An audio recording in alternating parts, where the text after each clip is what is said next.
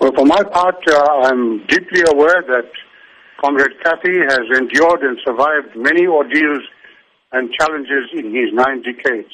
We know that he will treat the current illness as just one more challenge to overcome. So we are with you, Kathy. We wish you all strength, and we stand ready to support you, Barbara, and the family in every way possible. And we wish you speedy recovery. As a friend of Mr. Kathrada, are you humbled by the amount of support that's coming through from the public wishing him a speedy recovery? I'm not surprised at all. I believe that Comrade Kathy stands as one of the heroes and icons of our struggle. He has served in his 87 years of life. He has been in the service of the struggle from the age of 12. He has endured all these hardships of the struggle against apartheid.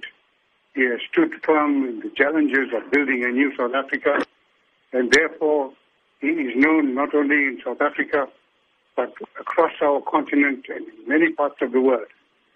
So he's a highly regarded, well-respected, well-known person who has served a lifetime in the service of people. The messages that are coming through are an expression of that deep attachment, respect, and admiration that people owe him from around the world.